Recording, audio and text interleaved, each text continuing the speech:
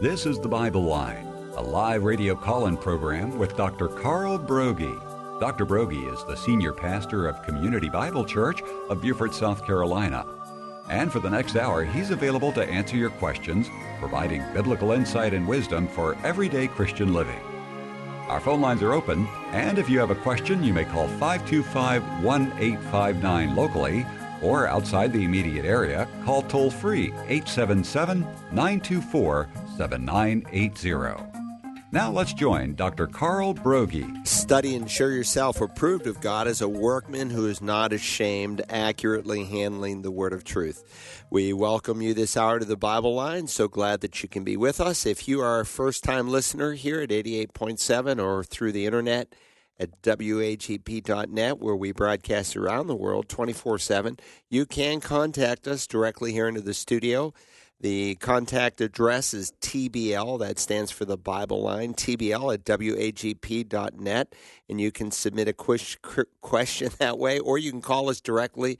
The South Carolina 843 exchange is 525-1859, or toll-free at 877 WAGP, the call letters WAGP 980. We always give preference to live callers. When you call in live, you can dictate your question if you so choose, or you can go on the air live. But with that said, Rick, a number of questions have already come in, so let's go ahead and we'll get started. Very good, Pastor. Carla from Hilton Head prefaces her question by saying, "Hello, Pastor Broggi and team. You said a while ago that no question is stupid, and I do appreciate that. Would you please explain the American or English names Matthew, Mark, Luke, and John's real names as they were translated from the Israel names, the Jewish names, and when did that all take place? And thank you in advance."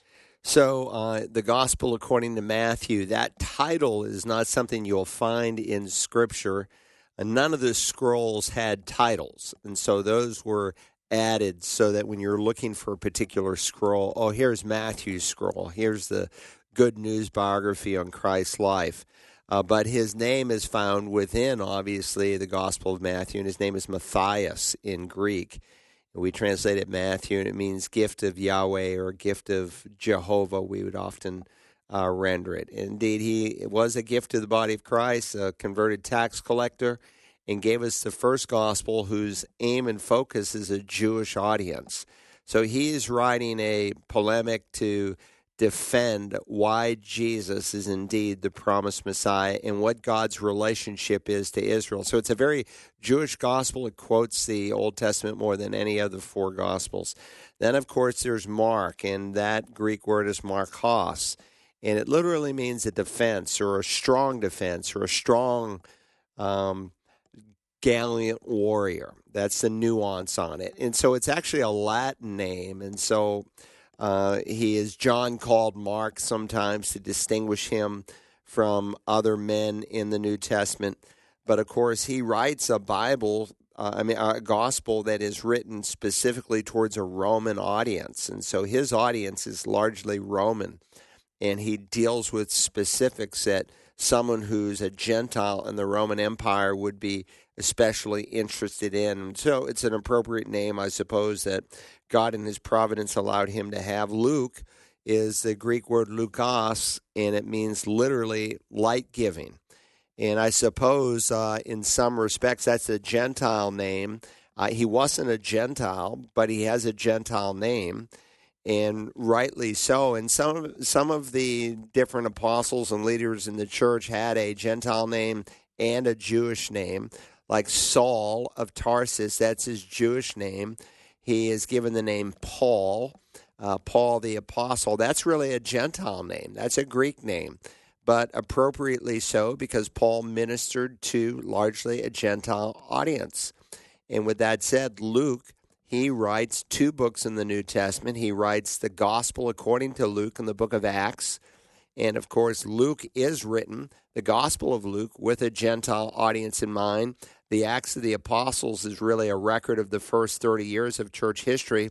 And together, those two books would mean that Luke wrote more of the New Testament than any other writer. We often think of Paul as being the most prolific, and he certainly wrote the most books. But in terms of the amount of material, those two scrolls put together, the Luke Acts scrolls, longer than all of Paul's letters included. And then John, Ioannes, means graced by the Lord, or graced by Yahweh, literally, or Jehovah, again, we'd say. And he wrote a universal gospel. He writes with the express purpose. He said many other things were recorded and, that were done by Jesus that we could have written about, but these have been recorded so that you might believe that Jesus is the Christ, the Messiah, and believing you might have life in his name.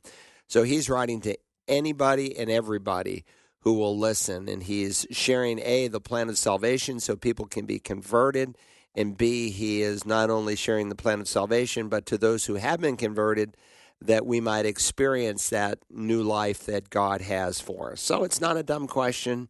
I don't think it's like a life-changing thing to know the meaning of their name, but it can be helpful. All right, let's go to the next one. 843-525-1859 if you have a question on today's Bible Line. And we just had a live caller that dictated their question. Okay. They would like you to explain, how do you explain, rather, to someone where one's loved one is once they have passed? Okay, so again, our authority is Scripture. And I always tell people that what you believe is based on something. There was a gentleman who came to my Sunday night Meet the Pastor meeting, and typically, half the people who come are not converted. And when he left, I said, "Did you receive Christ?" He said, "No." And I said, "Well, are you thinking about it?" And he said, "Well, I think I'm fine. I think I'm okay." I said, well, based on the answer that you gave to the questions I asked you, the Bible would say you're not okay. And I reminded him, I said, look, everything you believe, everything I believe is based on something. You either made it up or read it in a book or someone told you, but believing it doesn't necessarily make it true. You can believe I told him 2 + 2 = 5, and you can believe it sincerely, but you'd be sincerely wrong. And so we've established in the Western mind, if someone believes something sincerely, it's true. And now we even use, well, that's your truth, and this is my truth, as if truth is relative and you can make it up. Look, you can't make it up. God has spoken. Man doesn't make up truth. He discovers truth. And the ultimate truth that really matters in this life is found in Holy Scripture.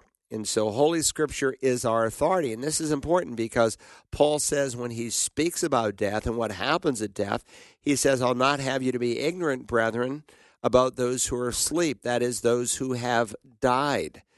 Because there's a lot of ignorance as to what happens when someone dies. Some people think, well, you just cease to exist. And so the Jehovah's Witnesses teach that if you die not as a Jehovah's Witness, you're just annihilated. That's the end. You cease to exist. Well, that contradicts all logic, and certainly it contradicts what the Bible teaches. And they use a couple verses out of context to try to sustain that. But the Bible is very clear that a person continues on after they die, even either in heaven or in hell. Ecclesiastes, Solomon recorded that God wrote eternity into our hearts. And that's why wherever you go in the world, we've seen this tragedy here in the last 24 to 30 hours of an earthquake, and now over 5,000 people are dead. And people have a hope, they have an expectation that they'll see their loved one again. Why? Because that's wrought into us. God wrote that as part of our nature. It's part of being made in the Imago Dei. So Scripture's authoritative. And so what happens when we die? 1 second after you die, you're either in heaven or you're in hell. I say 1 second. It could be 5 minutes. There's a journey that God takes, and God illustrates it in Luke 16 where Lazarus dies. And, of course, at that point in human history, he's brought to Abraham's bosom, which was a metaphor for righteous Sheol. And a good metaphor because Abraham was the father of the faithful, and so he had a true, genuine faith in the Lord. So he went home to be with the Lord. Today, we go immediately into the presence of the Lord. And so to be absent from the body is to be present with the Lord. That was not true of Old Testament saints because they were awaiting the payment that had to be made in time and space on the cross. And so at the ascension, Ephesians 4 affirms that Christ emptied out righteous Sheol or righteous Hades. And now, from that moment on, when you die, you go home to be with Jesus. And Paul can say, therefore, in 1 Thessalonians 4, which is, by the way, a great passage that we're actually admonished to comfort one another with when someone dies. So he says, I'll not have you to be ignorant, the King James says. Agnosis means having no knowledge. Gnosis, you alpha it in the front, it means ignorant. I'll not have you to be ignorant about those who are asleep. And God uses the metaphor sleep to describe not the soul, but the body. Because he says, I don't want you to grieve as the rest who have no hope. So we grieve as Christians, especially if you deeply love someone, but you don't have to grieve like unsaved people with no genuine hope. Because he said, if we believe that Jesus died and rose again, and he raises that up, it's a first-class conditional statement, meaning we do. But why not just say since we believe? Because he wants them to think through the process. Yes, I believe that. I believe Jesus died and rose again. Okay, therefore, this is true of you. If you believe that Jesus died and rose again, even so God will bring with him those who have fallen asleep in Jesus. What do you mean with him? Because, again, absent from the body is to be present with the Lord. And so when you die, or those loved ones that you've already lost, so to speak, but they're not really lost because you know where they are. I'm sorry for your loss. Well, we know where they are. That's just an expression we use in English. They're home with the Lord. And that's why when Paul wrote to the Philippians, he said, on the one hand, he said, I prefer to go home and be with Jesus. And I suppose when the chain rattled on the floor, his spirit was awakened. On the other hand, it'd be good if I stayed with you. He says in Philippians 1, for me to live is Christ and to die is gain. So it's not a loss when you die. Now, there have been groups like Seventh-day Adventists who wrongly teach what we call soul sleep, that when you die, your body, soul, and spirit are in the grave awaiting the resurrection. That's not true. That's false doctrine. And Ellen G. White was a confused woman. She had revelation beyond Scripture, these visions and other things. And I will say, in fairness to Seventh-day Adventists, a lot of Seventh-day Adventists now deny some of the things that she taught, but they still revere her. They call her a light leading to a greater light. Look, all you need is the Scripture. For me to live is Christ, to die is gain. If I live on in the flesh, in this body, this will mean fruitful labor for me. And I don't know which to choose. I'm hard-pressed from both directions. I'm between a rock and a hard place, we'd say in the South. Having the desire to depart and be with Christ, for that's much better. Yet to remain on in the flesh is more necessary for your sake. So you are departing, and where are you? With Christ. Absent from the body, present with the Lord. That's why Jesus can bring back with him the departed spirits who are in heaven, with him those who are asleep. What's he going to do when he brings them back? Well, the dead in Christ are going to rise out of the grave first. So those who are in heaven come back. They're reconnected to a new body that comes out of the grave, because flesh and blood cannot inherit the kingdom of God. This mortality must put on immortality. The perishable must put on the imperishable. And those of us who are alive will be caught up. Harpazo in the Latin Bible, it's the verb that we get our term rapture from. People say the word rapture is not in the Bible. It's in the Latin Bible that was used for 1,000 years of church history.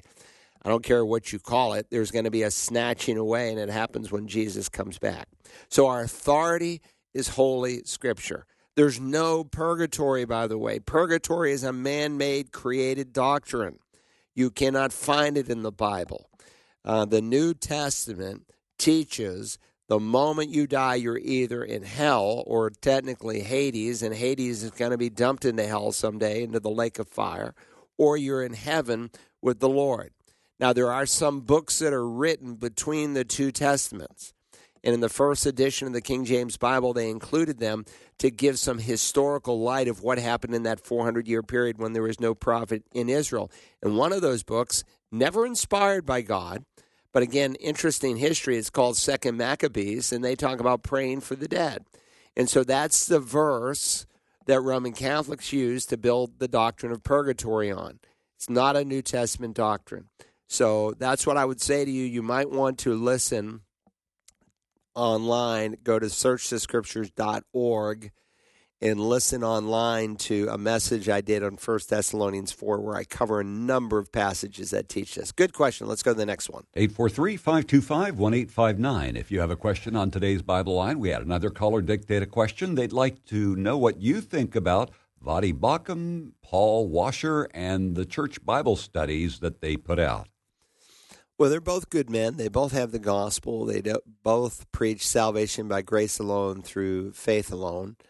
I wouldn't want to get my eschatology from them, my doctrine of last things, because they are amillennial in their teaching. They believe there's no future for Israel. So, for instance, Voddie Baucham did a series on the Revelation, and I heard a snippet, like a 15-minute, someone sent it to me, a YouTube summary of statements that he made, and I'm saying, oh man, Voddie, you're a great guy, but you're really confused on what God's role is for Israel. So he and Paul Washer believe the church is the new Israel, that we've usurped the place that God has for national Israel, that there's no unique meaning to the fact that God has regathered the people, put them back in the land, constituted them as a nation, and that they will have any future. So when they read, say, Matthew 24, they say it's all historical with the exception of Christ coming on the clouds in glory. That all those things that are mentioned in Matthew 24, that everything mentioned in Revelation 4 through 18 is historical. It all happened before the destruction of the temple in 70 A.D. Look, you got to spiritualize the text. You have to apply a different principle of interpretation, what we call a different hermeneutic, to understanding the prophetic passages of Scripture than you do from the rest of the Bible. So, again, but they're good men. And so, Voddie and Paul have stood strong on the gospel of grace, and that if someone is born again, their life changes. And so we live in a day where people say, well, you can receive Christ and your life doesn't have to change. You can still be guaranteed a spot in heaven. Look, if anyone is in Christ, he's a new creation. And so I would say they put a lot of emphasis on that in their ministries. I've not seen this church Bible study series where I've had it in my hand. I've spoken and dialogued with Paul Washer before at a conference that I went to in New York City. It was by invitation only, and 140 of us were invited. We had some great conversation and talk. I've never spoken face-to-face with Voddie, though I invited him maybe 10 years ago to come preach at our church, but he was too expensive for me. So, and I know he was raising money for other things and his fees that he charges. But lay all that aside. They're good men. I don't agree with their views on eschatology, the time of the end. And I think that puts people to sleep. And it takes away the real and certain hope. When people are looking at what we are seeing in the world today, so many people, because I'm talking about now Christian people, forget the unsaved. So many Christian people do not have a sure and certain assurance that things are in control because they can't connect the dots that what we're actually seeing today, God said would happen at the end of the age. So these guys are still praying and expecting that God's going to bring some sweeping revival. Look, if God wants to bring a revival, great. And he can certainly do that. But we know there's coming a time where there's not going to be a revival. It's just not going to come. And why? Because things are going to become increasingly worse. And the only quote-unquote revival, and I wouldn't call it a revival, I might call it an awakening, that's going to happen will be during the tribulation period where people are going to be converted like the sands of the seashore from every tribe, tongue, and nation. And Jesus spoke of this. And so you see, if you think that this stuff is historical in Matthew 24, you really have to spiritualize the text because Jesus described a time in human history like the world has never seen. I mean, that's what he said concerning the tribulation period. Listen to these words. Unless those, let me go back a verse. For then there will be a great tribulation such as has not occurred since the beginning of the world until now, nor ever will. Unless those days had been cut short, no life would have been saved. But for the sake of the elect, those days shall be cut short. If he's talking about something that happened before 70 A.D., like Vardy and Paul and R.C. and others teach, then my history denies this. World War I and World War II were far more severe and vicious than what happened during the time frame of 70 A.D. And again, God is talking about something from the beginning of the world. Jesus speaks in Revelation 3 of a time of turmoil that is going to come upon the whole world. That's never happened in all of human history. Even World War II didn't encompass the whole world. There was a limited number of nations that were involved. So you really have to spiritualize the text. You say, well, Pastor Carl, how do you know the means of interpretation that you are using to interpret prophecy is correct? Because God put within the Bible how to interpret the Bible, not just the non-prophetic sections, but the actual prophetic sections. And so when Daniel, for instance, is interacting with Jeremiah, Jeremiah speaks of a prophetic, of a prophecy that is going to be fulfilled after 70 years, after the Jewish people are carried to Babylon, that after 70 years, God is going to bring release. So when Daniel's studying that, how does he interpret that? Literally. How did God interpret the prophecy for the first coming? How did he fulfill the prophecy for the first coming? Literally. Every single prophecy, over 300 for the first coming, were literally fulfilled. So I think this is important. Some people say this is a minor note. It's not, because the church is asleep as to what's happening, and time is running out, but neither should we be wrangling our hands and say, oh, what's going to happen? I know what's going to happen. You say, well, it's, the world's in a mess, and what's it all coming to? It's coming to Jesus. He's coming back. That's what it's coming to. All right, good question. Let's go to the next. And a reminder, if you have a question on the Bible line, either today or a past one, and didn't get a chance to listen to it live, you can always go to searchthescriptures.org and click on radio programs, and there is just an archive full of old Bible line questions, including today's.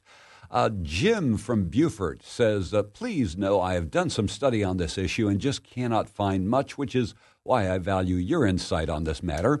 I've always been struck by Christ's words to Paul. It is hard for you to kick against the goads in Acts 26:14, where Paul's recounting his Damascus Road meeting with Jesus. The NASB does not include the statement in the original encounter in Acts 9. Does this statement, kick against the goads, reflect the Lord's attempted influence on Paul's life prior to conversion? How strong were those goads, and what are they? If so, does the Lord use goads in our lives today, pre and possibly post-conversion? Yeah, it's a great question. So Paul's testimony is found in 3 places. When we train people on how to write their testimony, we use Paul's recording of his own testimony. It's found in Acts 9, maybe the most dramatic scene that's described there. It's found in Acts 22, and again, he gives it in Acts 26. And when you put the 3 accounts together, you get a full version. It is true that it's hard for you to kick against the goads is found in, say, the King James in Acts 9, and that's because the King James was using older manuscripts. Newer manuscripts, not the oldest of the manuscripts, but manuscripts that were written later on. You see, the manuscript process unfolded over the centuries, especially when Bible translation came. And so, for instance, when they wrote translated the King James Bible, they admitted, if you read the preface to the King James Bible that came out in 1611, and maybe some of you bought the 400 anniversary edition of the King James Bible that came out in 2011, and they contained in it the original preface, they admitted that some of the manuscripts that they had were limited. The manuscripts were still being found, and this was important because it was the whole process of Bible translation that had been unfolding for at least 100 years, but it really was kicking into high gear, especially with the invention of the printing press. And so people, for the first time, were able to read the Bible in their own tongue. Latin, again, had been the primary translation for 1,000 years, and Latin became a dead language, and most people couldn't read it, and so you were confined to the scholar who had to read it for you. And so occasionally in a manuscript, what would happen, a scribe would write, and just like if you opened up my Bible, I might have some notes. In fact, when I preach, I'll say, write this in the margin or put this verse over that word, and people mark up their Bibles to help them to learn it and to find their way around it. Well, people were no different, especially if you had a personal copy of someone's manuscript. And so what might happen is I might, in my personal copy, include something that I knew Paul had remarked on elsewhere, and I might write it in not in the margin, but as part of the body of the text, because when you wrote back in those days, you wrote from end to end. You didn't even put spaces between the words. Your mind had to supply the spaces. And that becomes important to save paper, but it becomes important too in that, is that a scribal note or is that part of the original? But the great thing is where we have scribal notes, it doesn't change anything, nothing at all, because this statement, it's hard for you to kick against the goads, is found in Acts 26. A goad stick was something that someone who dealt with, say, oxen used to train them to work under a yoke. There are actually different kinds of goads. If you want to do a study on it, there were some goads that would be underneath the neck of the yoke, so to speak, so that if oxen got too far out of range, he'd feel that prick. But most often they used a goad stick, and they would hit the feet of the oxen just to keep them under control. And after a while, he learned, he was trained. I don't like that pain. It was a stick with a little piece of metal. Wouldn't injure him, but it would hurt. And they learned with time to respond to the person leading the oxen. And, of course, Jesus uses this in an illustrative way when Paul recounts here before Festus, and he says, or before Felix, and he says that Jesus said it's hard for you to kick against the goads. And so Jesus had a goad stick, so to speak, where he was convicting Paul. What might those goads be? Well, I suppose, among other things, when he was involved at the execution of Stephen, and the robes were placed at Saul of Tarsus's feet, which would indicate that he gave leadership to the execution of the very first martyr in the history of the church. When he hears Stephen preach, his heart is no doubt being convicted. When he hears Stephen say, Lord, don't hold this sin against them. Wow, what an ability to forgive. The guy is being executed. He's being rocked to death. And he's praying for these people who are involved in the process. He deals with them in truth. He calls them stiff-necked, always resisting the Spirit. And maybe Paul felt that, like maybe I'm resisting the Spirit. So God used different things prior to his salvation to show him that he was wrong, such that when he has that dramatic experience and he falls to the ground and he sees a blinding light, he is indeed under deep conviction. Does God do that today? Sure, he can. And God can use different means and different measures because he loves us and he pursues us with an everlasting love. And so Jesus can say in John 6, no one can come to the Father unless the Father draws him. So the initiative does not begin with us. It begins with God. We were dead in our trespasses and sins. And so it's not that we loved him, John will write, but that he loved us and sent his only son. So after Adam sinned, it's not like he fell on his knees with Eve and said, oh, God, we've messed up so bad. We're so sorry. No, what do? They hide. They run. They're in shame. And so God comes into the garden after Adam and Eve. Why? Because by nature there's none who seeks God. No, not one, Paul will write. And he's quoting, of course, the Old Testament passages there in Romans 3. So God comes in and he says, where are you, Adam? God obviously knows everything. So whenever you hear the voice of God ask a question, it's never to learn, it's only to reveal. And he's revealing to them that there is a problem. So God comes after us. And sometimes God uses goads to get our attention. It might be you have a heart attack.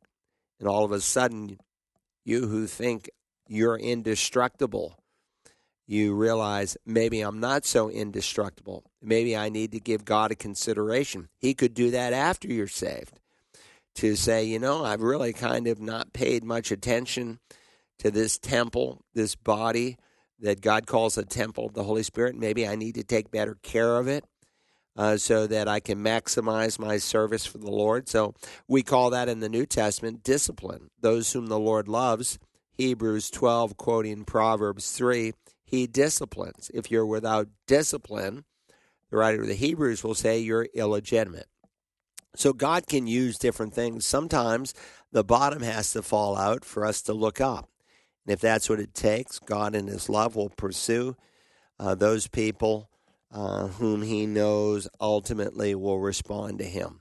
That doesn't change your free will, but that's God pursuing you because He loves you. And so certainly Paul had some goads. They're not all spelled out, but I think you can infer from what is written, especially in light of the Acts 7 passage, that no doubt maybe more than anything else, Stephen's testimony. I mean, Stephen, if you want to learn the Old Testament, and you say, the Old Testament is such a big book, and like if I could just get an overview, study Stephen's sermon, because he walks you through all the highlights from the beginning until the time Jesus shows up, and you will have a good overview of the whole Bible. And this guy, without a Bible in hand, obviously someone who's drenched in the Scripture, to quote Spurgeon, his blood ran bibline. Wherever you poked him, the Bible came out. He's able to recount the whole of Scripture and the whole plan, starting in Genesis all the way through Malachi, and proving that Jesus is the Messiah. And Paul had to have been astounded, because Paul was a guy who studied under Gamaliel, the great rabbi, and Gamaliel was an impressive teacher and leader, and yet here's Stephen. And, that's one of the things that astonished some of the Jewish leaders. These men are untaught. They didn't come to any of our approved yeshivas, so to speak, but they speak as having been with Christ. Why? Because not only did they learn under the Master, but they were indwelt by the Spirit, and they spoke with a power and authority that no human explanation could come up with an answer. Anyway, good question. Let's go to the next. 843-525-1859. If you have a question on today's Bible line, Peter would like to know, are there still prophets today, or did the coming of our Lord Jesus Christ basically put an end to prophets? Well, it's a good question. In the book of Ephesians, the Bible speaks, let me just turn there for a second, of different gifts in the church. So it's important when you think and hear the word prophet, prophetes, that you make a distinction in your mind between the gift of prophecy and the office of prophet. In Ephesians 4, contextually, he's talking about gifts. For instance, it says in Ephesians 4 and verse 7, but to each one of us grace was given according to the measure of Christ's gift. So one of the descriptions, like in 1 Corinthians 12, of a spiritual gift, which if you're listening to me this morning and you've been born again, you have what's called a grace gift. The word gift, charis, is related to the word for grace. And so they dovetail with each other. These are grace gifts. You don't earn them. You don't deserve them. God doesn't say, well, that guy's got such a great intellect, I'll give him this gift or that. No, it has nothing to do with you. It is according to God's sovereign choice as He distributes the gifts.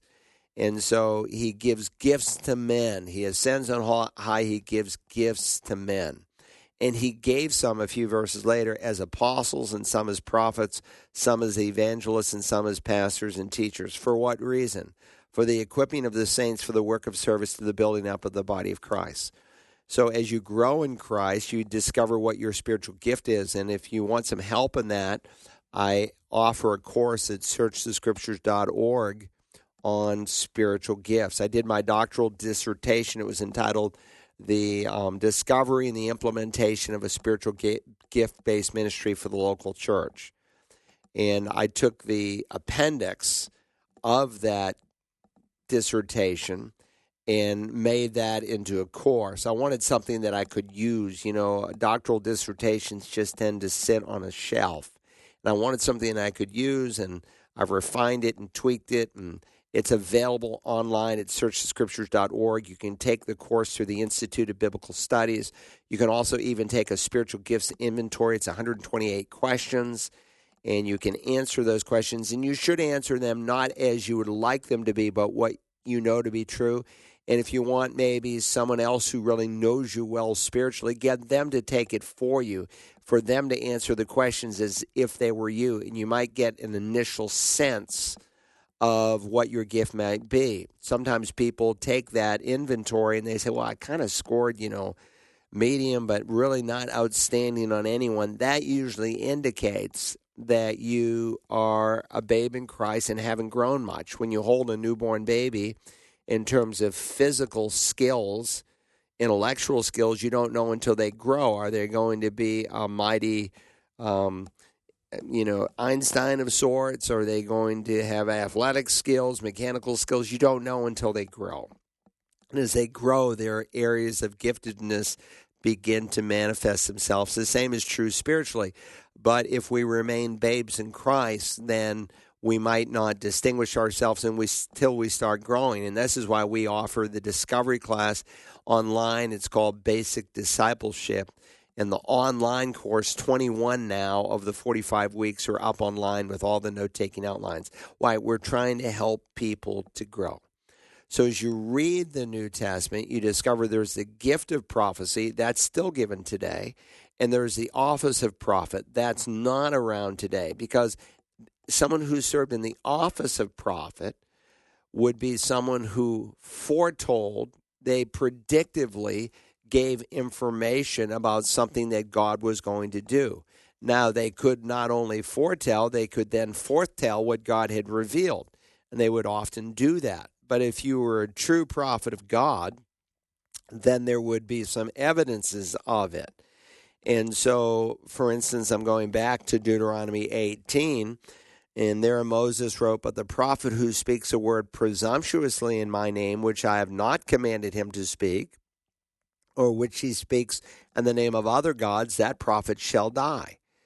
You may in your heart say, well, how will we know the word which the Lord has spoken?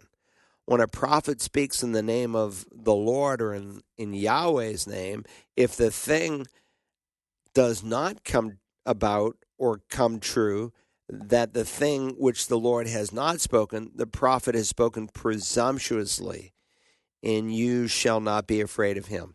So in other words, I could say I'm a prophet of God, and I want to tell you what's going to happen 100 years from now. You might say, well, I'm not going to be around in 100 years. How am I going to know if it's true? Well, for me to be authenticated as a prophet of God, I would have to tell a short-term prophecy that would authenticate that I spoke from Yahweh.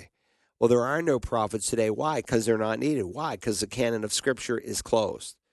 Is there the gift of prophecy? The gift of, sometimes it's called preaching or foretelling? Yes. And like a prophet, this person would speak with authority, and they will call people to action, call people to a change of life based on the Scripture itself. So there's that distinction. In the New Testament, there were people with the gift of prophecy, and again, in some respect, they were given direct revelation. Why? Because the Bible was not completed yet. And so Paul said the spirit of a prophet is to yield to 2 or 3 people. In other words, make sure that this guy is not a fraud or a fake or a phony. But once the canon of Scripture was closed, that dimension of prophecy stopped. There was no new revelation. So when someone comes to you and says, I have a prophetic word for you from the Lord, that's someone with a big ego and someone who's just trying to impress you or impress themselves, and they're liars. That's what they are. They're liars. Don't you believe them? What God has today is the 66 books in the canon. The word canon is from a Latin word. It means a measuring rod or a measuring stick.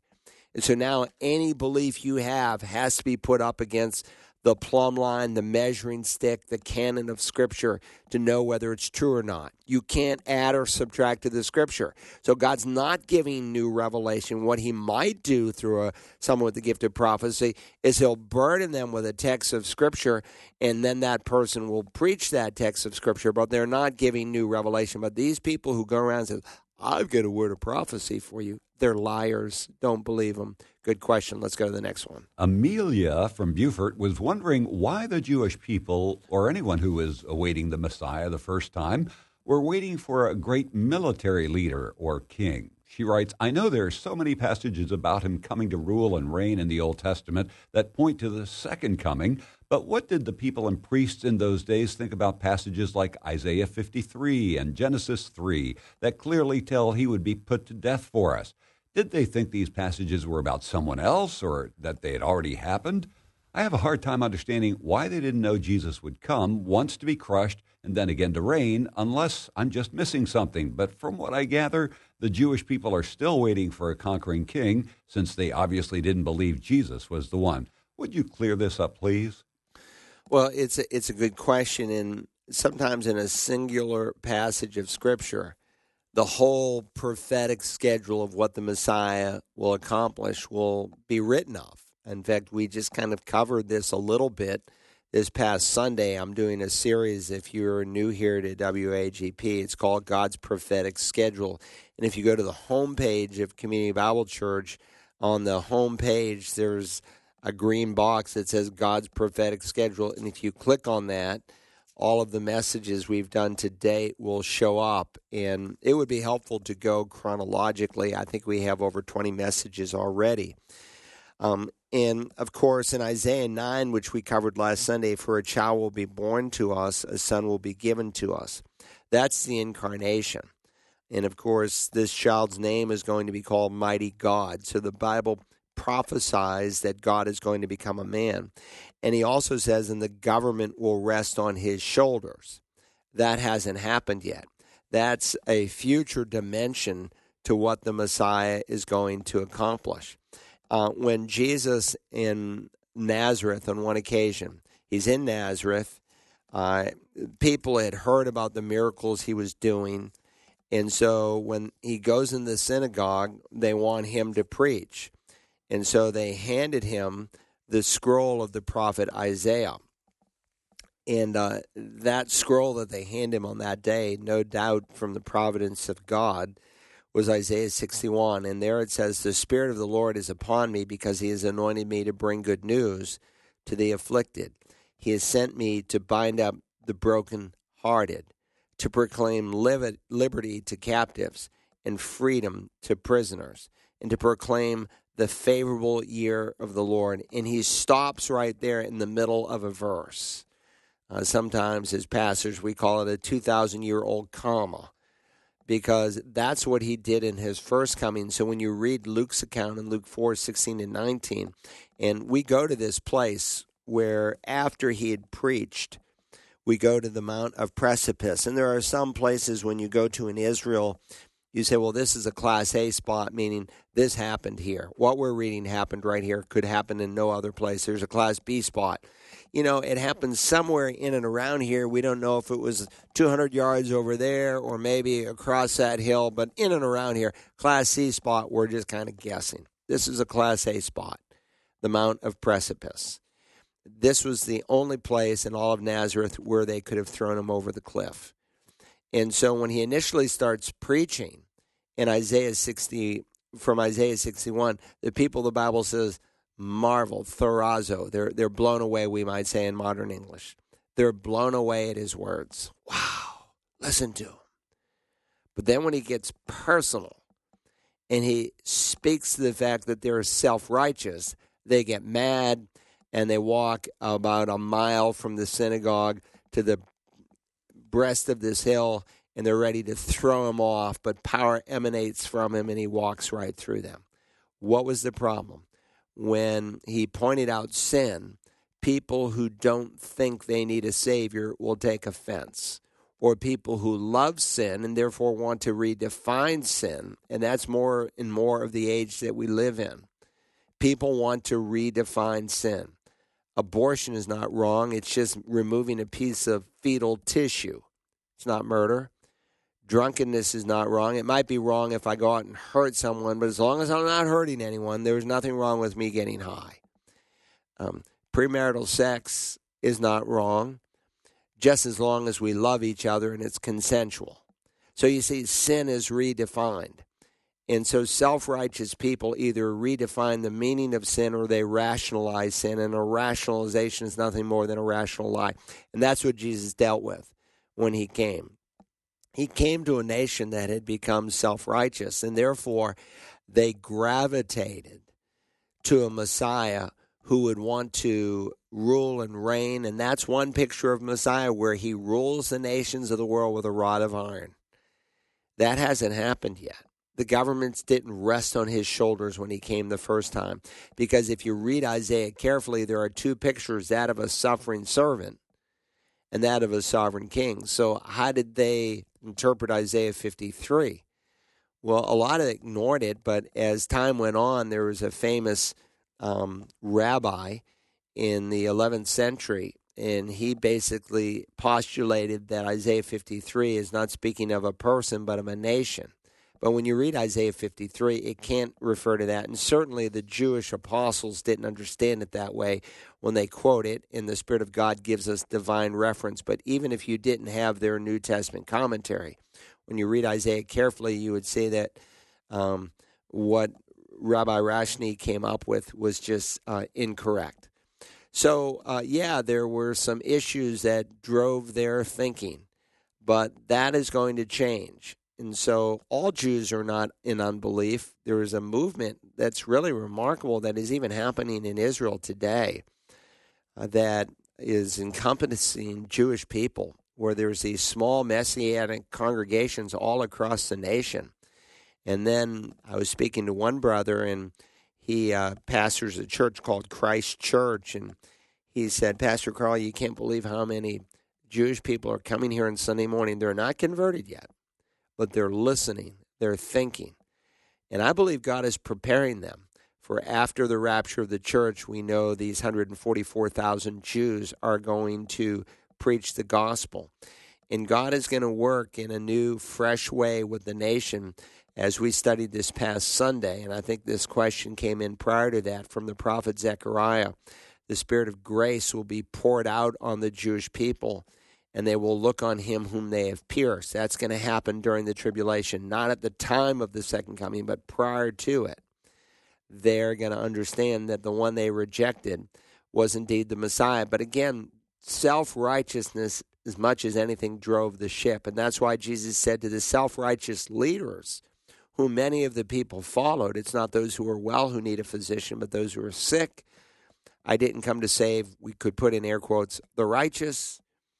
I came to call sinners to repentance. Well, if you think you're righteous, you don't need a Savior. If you think you're well, you don't need a doctor, when in reality you may be sick. Anyway, good question. Let's go to the next. So Peter wanted to know whether there were still prophets, but Della from Albany, Georgia wants to know, are there apostles in our world today? Okay, it's a good question, and it's come up through a movement that's not really new. It's just packaged under a different name, a new apostolic movement, and sometimes the Reformed Apostolic Movement. So under a couple titles, it comes from a false prophet by the name of William Branham, who had a movement called the Latter Rains Movement in the 1960s. And basically what they are arguing is for the restoration, not just of the office of prophet, but also for the office of apostle. And they claim that they speak with the same authority an apostle spoke with. In fact, they speak with such authority that what they say should never be questioned. That's more cultish than it is biblical. It's so contrary to the picture you find in Scripture, like the Bereans, who searched the Scriptures. That's the title of my radio ministry. Jesus said, search the Scriptures because they speak of me. But the Bereans searched the Scriptures, Acts 17, to see if what Paul was saying was actually found in the Scripture. And many of them concluded, this is what the Scriptures say. Jesus is indeed the Lord that we've been waiting for. And so when they say, when we speak as apostles of this new movement, you shouldn't question what we say, that's, again, very cultish and very contrary to what Scripture says. Paul assumed that people could read the Scripture and understand for themselves. And so in Galatians chapter 1, let me just flip over there for a second. Galatians is dealing with some false teachers who came into the church. And Paul makes a very pointed statement here. He says, even if we or an angel from heaven should preach to you a gospel contrary to that which we have preached to you, he is to be accursed. As we have said before, so I again say now, if any man is preaching to you a gospel contrary to that which you have received, he is to be accursed. And so he's dealing with some false teachers who came into the Galatian church, and what they were teaching had implications on sanctification. And so Paul takes them back to how they were justified.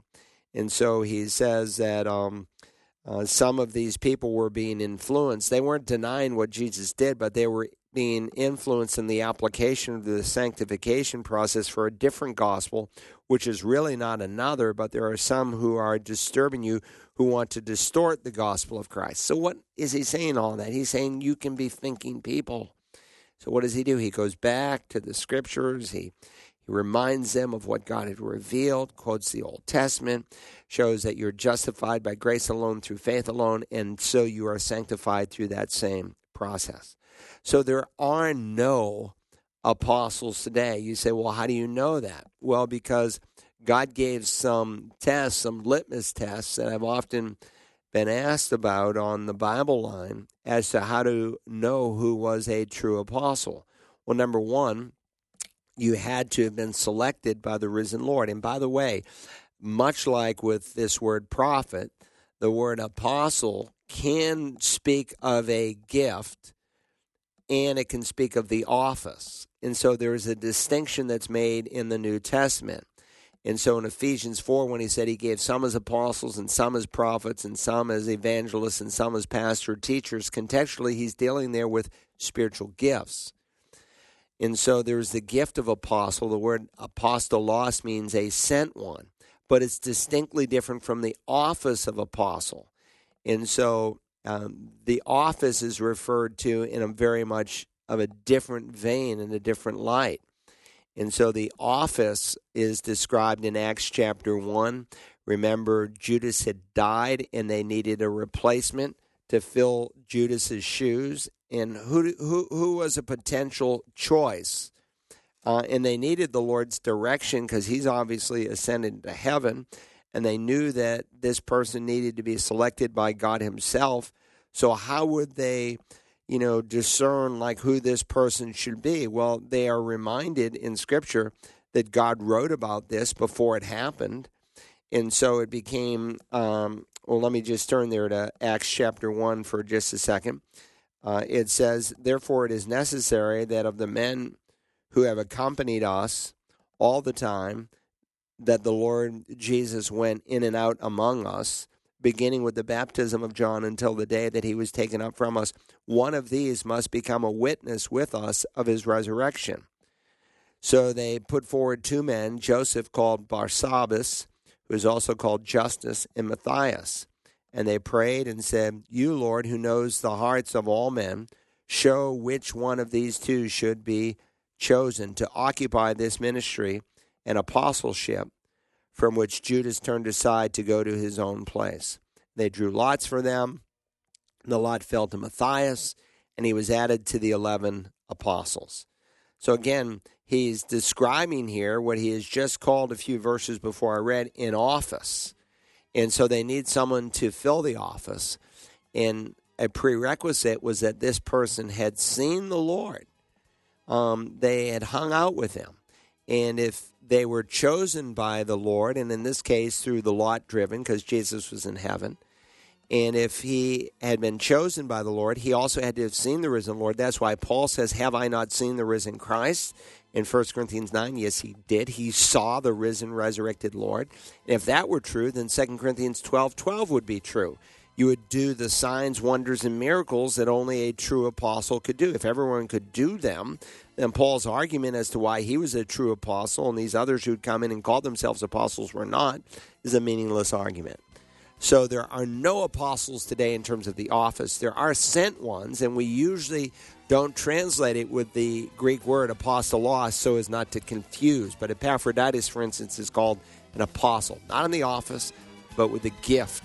Anyway, it's a good question. Thanks for being with us today on the Bible Line. I hope you have a great day as you walk with Jesus Christ.